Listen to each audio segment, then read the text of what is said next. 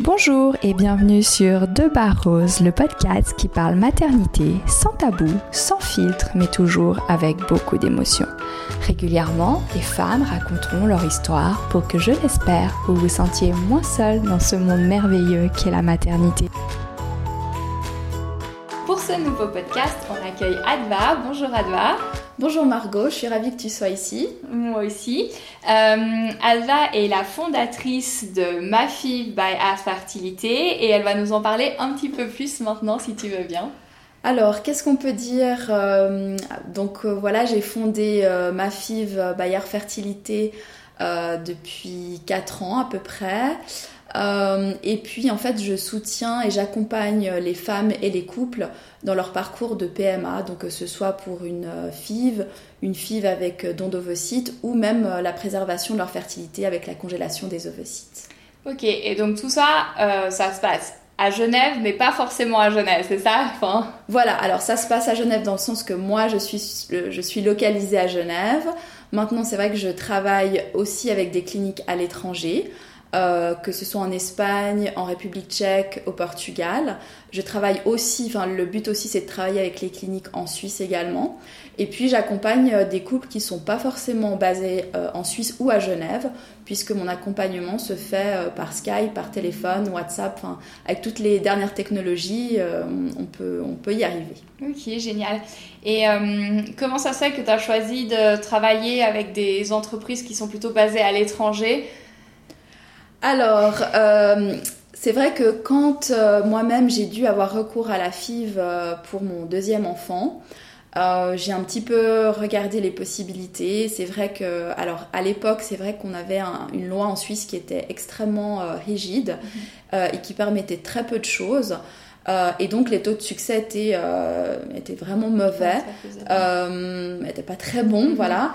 Et puis aussi les tarifs étaient extrêmement chers et comme certaines personnes le savent, pas tout le monde, la FIV n'est pas remboursée en Suisse. Donc le coût du traitement est à la charge des patients. Donc dans cette optique, j'ai cherché à l'étranger pour voir les possibilités. C'est vrai qu'il y avait 2 pays qui sont ressortis, l'Espagne en premier évidemment parce qu'on entend beaucoup parler, et puis la République tchèque qui était plus mentionnée justement dans les sites anglophones. Et donc j'ai un petit peu comparé au niveau des prix, des taux de succès, etc. Et je me suis lancée vers la République tchèque pour une question de prix et de taux de succès. Et c'est du coup là qui m'a fait commencer à travailler avec l'étranger. J'ai travaillé avec la République tchèque pendant 3 ans et puis depuis 1 an je me suis ouverte aux autres pays, donc l'Espagne, le Portugal, afin de répondre aux différentes demandes. D'accord. Du coup, c'est un sacré parcours. Alors, tu vas nous en dire un peu plus. Donc, tu as eu un premier enfant, tu l'as eu naturellement ?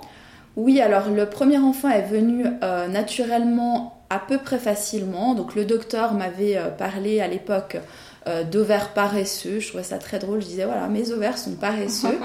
Mais je ne savais pas ce que ça voulait dire concrètement. Et puis il m'avait mis en garde qu'il fallait pas trop que je tarde, que voilà, mon temps était compté, j'avais 29 ans et il m'a pas vraiment expliqué les choses. L'écoutant à moitié à 30 ans, je me suis dit bon quand même, on va tenter. Et puis Noah est arrivé pas trop, dans un temps normal, on va dire. Bon, avec test d'ovulation et autres, parce que voilà, je me faisais du souci quand même parce qu'il m'avait beaucoup mis en garde.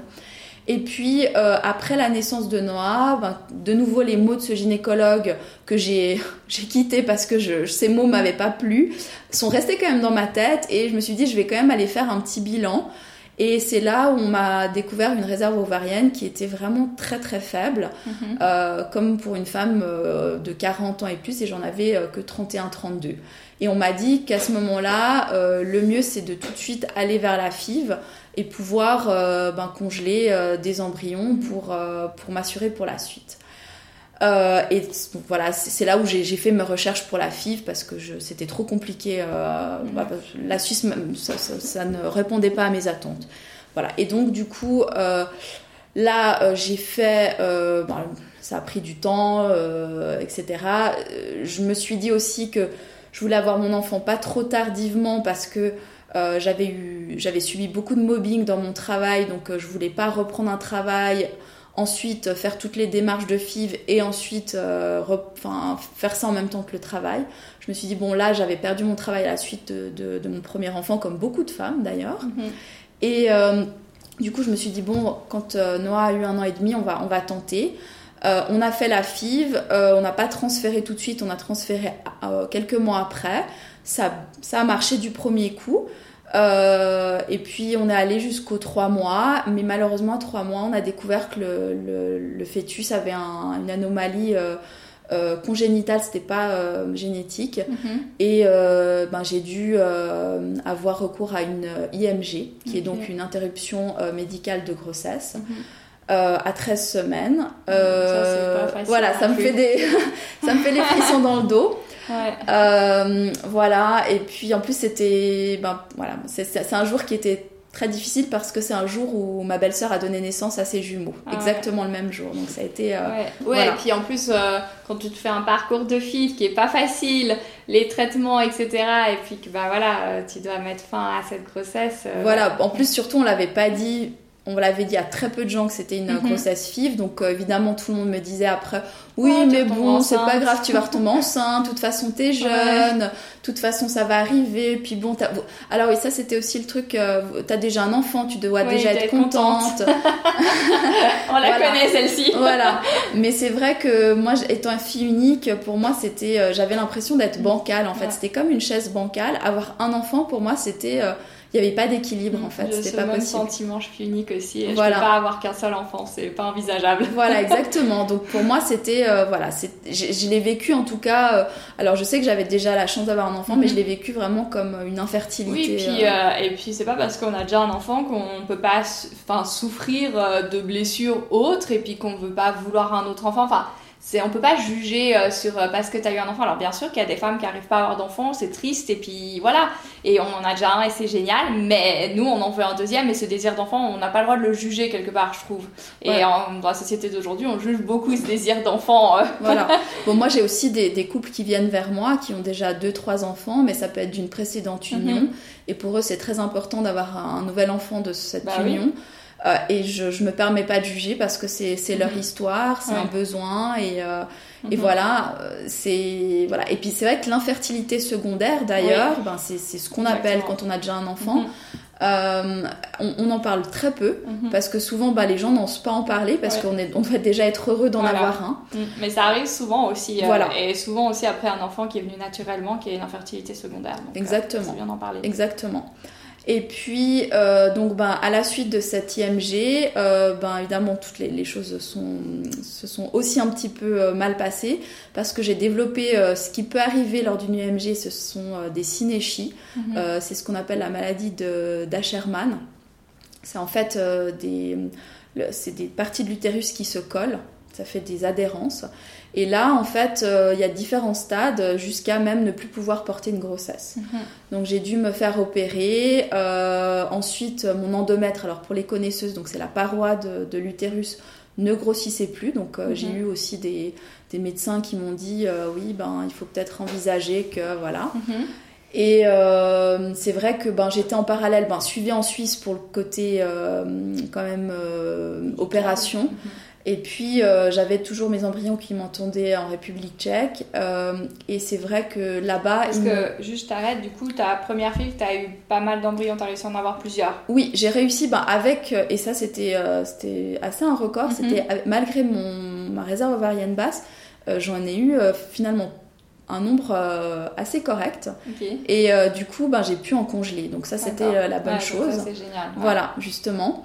Et puis, du coup, je savais qu'ils m'attendaient, mais je ne pouvais pas les transférer parce que si mon utérus n'était pas prêt à recevoir, mon endomètre, c'était pas possible de les transférer. Et juste, avant qu'on continue, comment ça se passe du coup d'aller en République tchèque pour faire un traitement? Parce que c'est... moi, en étant passée par la FIV, j'ai fait la première FIV en Suisse. J'ai eu assez d'embryons, donc je ferai sûrement le transfert en Suisse, mais je me suis dit, si ça ne fonctionne pas, je vais à l'étranger. Donc j'avais regardé l'Espagne, j'avais regardé la République tchèque, j'avais regardé la Grèce. Alors eux, c'est horrible, on dit qu'on va te mettre 10 bébés en même temps dans le ventre. Je sais pas, bon voilà. On va pas en parler voilà. plus que ça, mais du coup je m'étais dit quand même ça demande beaucoup.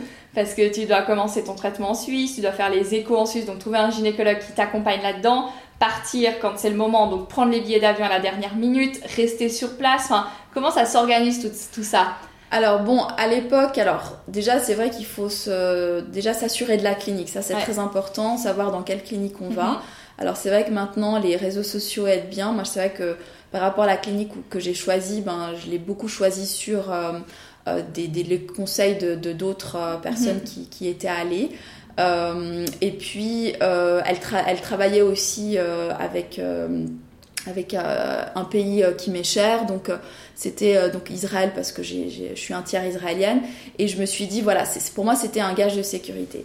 Donc, c'était la clinique. Après, j'ai dû trouver effectivement le gynécologue. Alors, j'ai pas osé demander au gynécologue qui m'avait accouchée parce que... effectivement, à cette époque-là, j'avais honte. Donc, j'ai demandé à une amie qui avait un gynécologue qui était plus ouvert. Enfin, voilà, bon. Lui a accepté. Donc, ça s'est bien passé. Mais à chaque fois, c'était un stress pas possible. Ensuite, donc c'est la clinique qui donne la marche à suivre. Ensuite, tu te commences les injections en Suisse. Ça, c'est comme tout le monde. On le fait à la maison. On regarde les tutoriaux. On demande aussi l'aide des internautes. Et puis, on se lance. Et puis voilà. Et ensuite, pour le départ, c'est vrai que c'était un petit peu le stress de partir dans un pays que je connaissais pas, dont je connaissais pas la langue. Alors, heureusement, je parlais anglais. Donc c'était un peu l'inconnu. C'est justement un peu l'idée de ma FIV, c'est de pouvoir permettre aux gens même si ce pays ils ne le connaissent pas, déjà de les aider à choisir cette clinique. Pas seulement sur les oui-dire de personnes parce qu'on en voit des bonnes choses, des mauvaises, etc. Il y a aussi des critères vraiment que j'ai maintenant développés standards. Et puis aussi de les accompagner qui se sentent pas trop seuls lorsqu'ils qui sont connaissent à un l'étranger. peu ce qui leur attend, quoi. Voilà, exactement, comment ça va se dérouler, etc. C'est vrai que j'avoue que quand je suis arrivée là-bas la première fois, je me suis dit mais qu'est-ce que je fais là? Mais je suis complètement folle. Mais et puis c'est vrai que la République tchèque c'est peut-être moins en Espagne, tout est fait vraiment pour accueillir le patient. Enfin, c'est très patient-friendly, mais bon, c'est aussi dans le prix. Oui.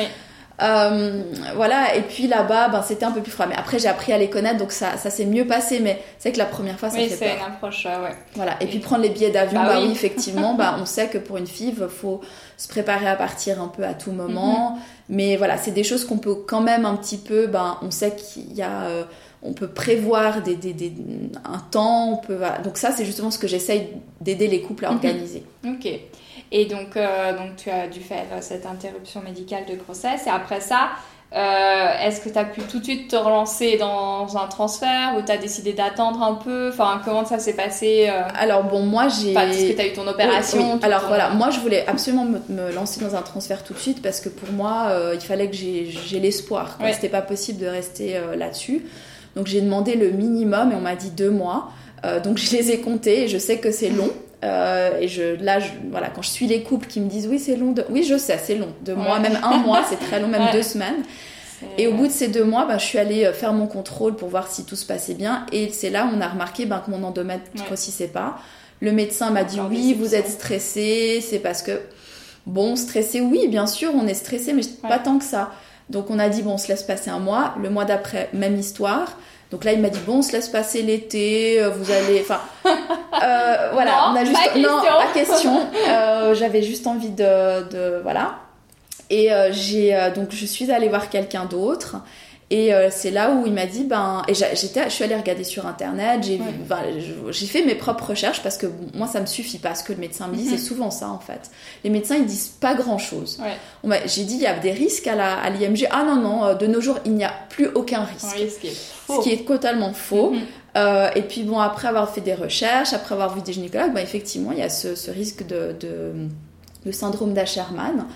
Qui arrive dans 20% des cas, donc c'est pas si anodin. Ouais, c'est ça, c'est comme l'endométriose, quoi. Voilà, exactement. Des cas, c'est une femme sur exactement.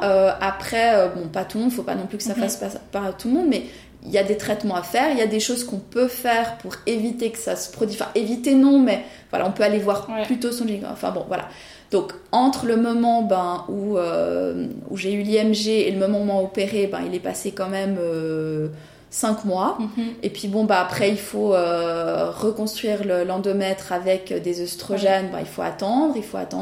Donc il y a en fait quand même 9 mois qui sont passés. C'est énorme. Voilà, donc c'était énorme. Pour moi, ça m'a paru une éternité. Mais tu crois pas que, enfin, là c'est juste tu dis si c'est pas du tout ça, mais que peut-être tu avais besoin de ces 9 mois pour faire le deuil de ton IMG, enfin peut-être, bien sûr que c'est long, je dis pas le contraire, c'est ultra long, mais est-ce que ça t'a aidé au final Peut-être que oui, peut-être que non. Alors moi j'essaye de le voir maintenant après coup positif parce que j'ai appris forcément sur mon travail énormément, parce que mon cas était pas, je veux dire, ça arrive, mais c'est pas, c'est quand même, ça n'arrive pas à tout le monde. Donc du coup j'ai beaucoup dû me renseigner sur internet, auprès des cliniques. J'ai consulté en ligne des médecins aux États-Unis, etc. Et du coup ça me permet maintenant aussi de pouvoir prendre en charge des couples qui se retrouvent dans les mêmes situations, parce que de nouveau ça m'est arrivé. Donc pour moi ça a été vraiment un apprentissage que je n'aurais pas eu si je n'avais pas eu ça. Donc oui, c'était bénéfique alors pour mon apprentissage. Maintenant au niveau de ma psychologie, je t'avoue que ça m'a, c'était très dur, de nouveau, parce que en même temps il y avait ma belle-sœur qui avait ses jumeaux. Donc en fait en gros je me suis retrouvée vide et avoir des tout petits bébés que je ne pouvais juste pas voir, quoi. C'était et en fait je m'en suis voulu, même par rapport à eux, de pas pouvoir les accueillir leur naissance comme il fallait. Mais moi j'avais perdu ce jour-là mon bébé et alors c'est vrai que la vie prime sur la mort, mais c'est difficile. C'est difficile, c'est sûr. Voilà. Et donc après ces 9 mois alors après ces 9 mois, je suis arrivée à une taille d'endomètre qui était finalement correcte. Vraiment dans le minimum du minimum, c'est-à-dire pas correct normalement, mais c'est vrai qu'on n'arrivait pas à plus. Là en République tchèque, ils m'ont dit on tente. Mon mari a été vraiment il m'a beaucoup supporté, il m'a dit écoute, il faut qu'on aille de l'avant, on tente, on le fait. Je lui ai dit tu sais, on a peu d'embryons, donc si jamais il faudra refaire une FIV, si on le gâche entre guillemets, t'inquiète pas, on y va, on tente, etc. Et du coup j'y suis allée, c'était un 23 décembre, donc c'était vraiment entre guillemets le bébé de Noël, bien que je fête pas Noël, mais c'était vraiment le bébé de Noël. Je suis partie le 23 décembre, je suis revenue le 24. Après je suis partie, du style je me suis pas reposée, juste le soir, je suis repartie en avion le lendemain parce qu'on allait dans le sud de la France. Et voilà, et j'ai attendu ces quelques jours. Alors je suis très mauvaise à l'attente. Alors normalement c'est 15 jours d'attente avant de faire un test. Moi aussi, mais je le dis toujours à mes clients, c'est 15 jours d'attente, il faut pas tester avant. Sauf pour les donc je ne dirais pas à combien de temps j'ai testé parce que ce serait très mauvais, mais j'ai testé assez tôt et j'ai dû attendre qu'on soit rentré du sud parce qu'on était avec les parents de mon mari et je me suis dit si c'est négatif je peux pas, voilà. Donc on est arrivé, le test de grossesse il nous attendait, je crois que je suis rentrée, je me suis lavé les mains, je suis allée faire pipi et voilà, et c'était positif. Donc voilà, c'était notre bébé de nouvelle année. Et voilà. Mais bon, l'histoire a malheureusement pas terminé parce que l'histoire a été compliquée pour la grossesse. Donc, mais bon, ça m'a donné quand même ma fille, quoi. Mais ça a été compliqué après. D'accord. Et du coup, alors, comment s'est passée cette grossesse ? Alors, évidemment, comme toute grossesse précieuse, alors toutes les grossesses sont précieuses, mais c'est vrai que quand, en plus on a un endomètre qui est minimum, j'ai eu aussi des pertes de sang. Alors, de nouveau, c'est ce que je dis souvent, c'est que le sang veut pas dire qu'on on a une fausse couche, donc j'ai perdu du sang, ça peut arriver, donc, mais évidemment on stresse. En plus l'endomètre était pas très gros. Ensuite, on attend toutes les échographies. J'avais demandé à mon médecin de me voir toutes les 2 semaines pour pouvoir voir ce bébé. Alors c'était une bonne chose, mais en fait à 10 semaines il m'a vu un vendredi, l'écho s'est passé très très vite, je me suis dit il doit être un peu stressé, il pense à son week-end, ma foi, voilà. Et puis en fait le lundi, j'ai vu le numéro du gynécologue s'afficher, puis j'aime pas trop ça m'a rappelé en fait des mauvais souvenirs. Et là, il m'a dit, et je salue vraiment comment il a fait les choses. En fait, il avait vu le vendredi quelque chose qui allait pas, l'échographie, une clarté nucale très épaisse. Et il m'a dit, écoutez, voilà, j'ai vu quelque chose de mauvais. Je voulais pas vous le dire vendredi pour pas vous stressiez pendant le week-end. Et vous avez rendez-vous à 17h30 chez une spécialiste. Okay. Donc c'était, je vous pose le problème et je vous donne la solution. Ouais, c'est pas mal parce que si t'avais dit ça vendredi et que t'avais dû attendre tout le week-end à faire toutes les idées dans ta tête. Voilà, exactement. Donc du coup, j'avais rendez-vous à 5h30 chez la spécialiste qui effectivement, vu que la clarté nucale était épaisse, m'a expliqué que dans 80% des cas, c'est juste une mise en place du système lymphatique qui est tardif. Et puis que dans 20% des cas, ça peut être un problème chromosomique ou un problème cardiaque. D'accord. Et du coup, on a dû aller petit à petit, contrôler toutes les semaines. Donc là, j'ai vraiment beaucoup vu mon bébé. Ils t'ont pas fait de test ADN? Alors justement, donc dans mon cas, il était recommandé de faire l'amyosynthèse. Le biopsie du trophoblaste n'était pas recommandée, donc je suis allée voir un conseiller aussi génétique parce que justement comme j'avais eu un bébé qui était mal formé il n'y avait aucun problème génétique sur l'autre bébé, mais on avait quand même fait tous les tests génétiques. Là on a revu le conseil génétique qui m'avait expliqué que dans mon cas c'était quand même mieux de faire l'amyosynthèse, donc d'attendre. Donc on a dû attendre jusqu'à 15 SA pour faire la myosynthèse. Mais bon, il faut l'annoncer. Oui. Donc c'est difficile parce qu'il faut dire aux gens... il fallait que je l'annonce parce que là ça commençait à se voir. En plus il y avait une fête de famille, donc tout le monde était venu. Ouais, c'est ça, mais en même temps tu veux pas trop te réjouir parce que voilà. Alors c'était, bonne nouvelle, je suis enceinte, mais on n'est pas sûr que le bébé va bien. Et puis voilà. Donc du coup amyosynthèse qui a révélé heureusement que tout allait bien. Et puis il y avait encore l'étape des 23 SA. Je me rappelle toujours les étapes quoi. 23 SA c'était l'écho cardiaque et là je me rappelle les deux médecins qui rigolaient pendant l'écho derrière, puis nous les deux on était comme des idiots à attendre mais ça va ça. Oui, tout va bien, elle est trop chou. Et c'était chou parce que c'était des médecins qui c'est leur travail de faire des échographies tout le temps et elles étaient encore émerveillées de voir oh ce petit pied, oh cette petite main, mais c'est trop mignon. Et voilà, et en fait on est sorti de cette échographie, et bien là le bébé était donc, bien. L'épée de Damoclès était levée. Voilà, j'avoue que je crois qu'on n'a pas quand même, enfin je sais pas, je pense que voilà, c'est vrai que jusqu'à 23 semaines on était un peu en suspens. Et puis après, je pense que ça a quand même... psychologiquement, c'est dur parce qu'on avait vécu l'interruption l'année d'avant.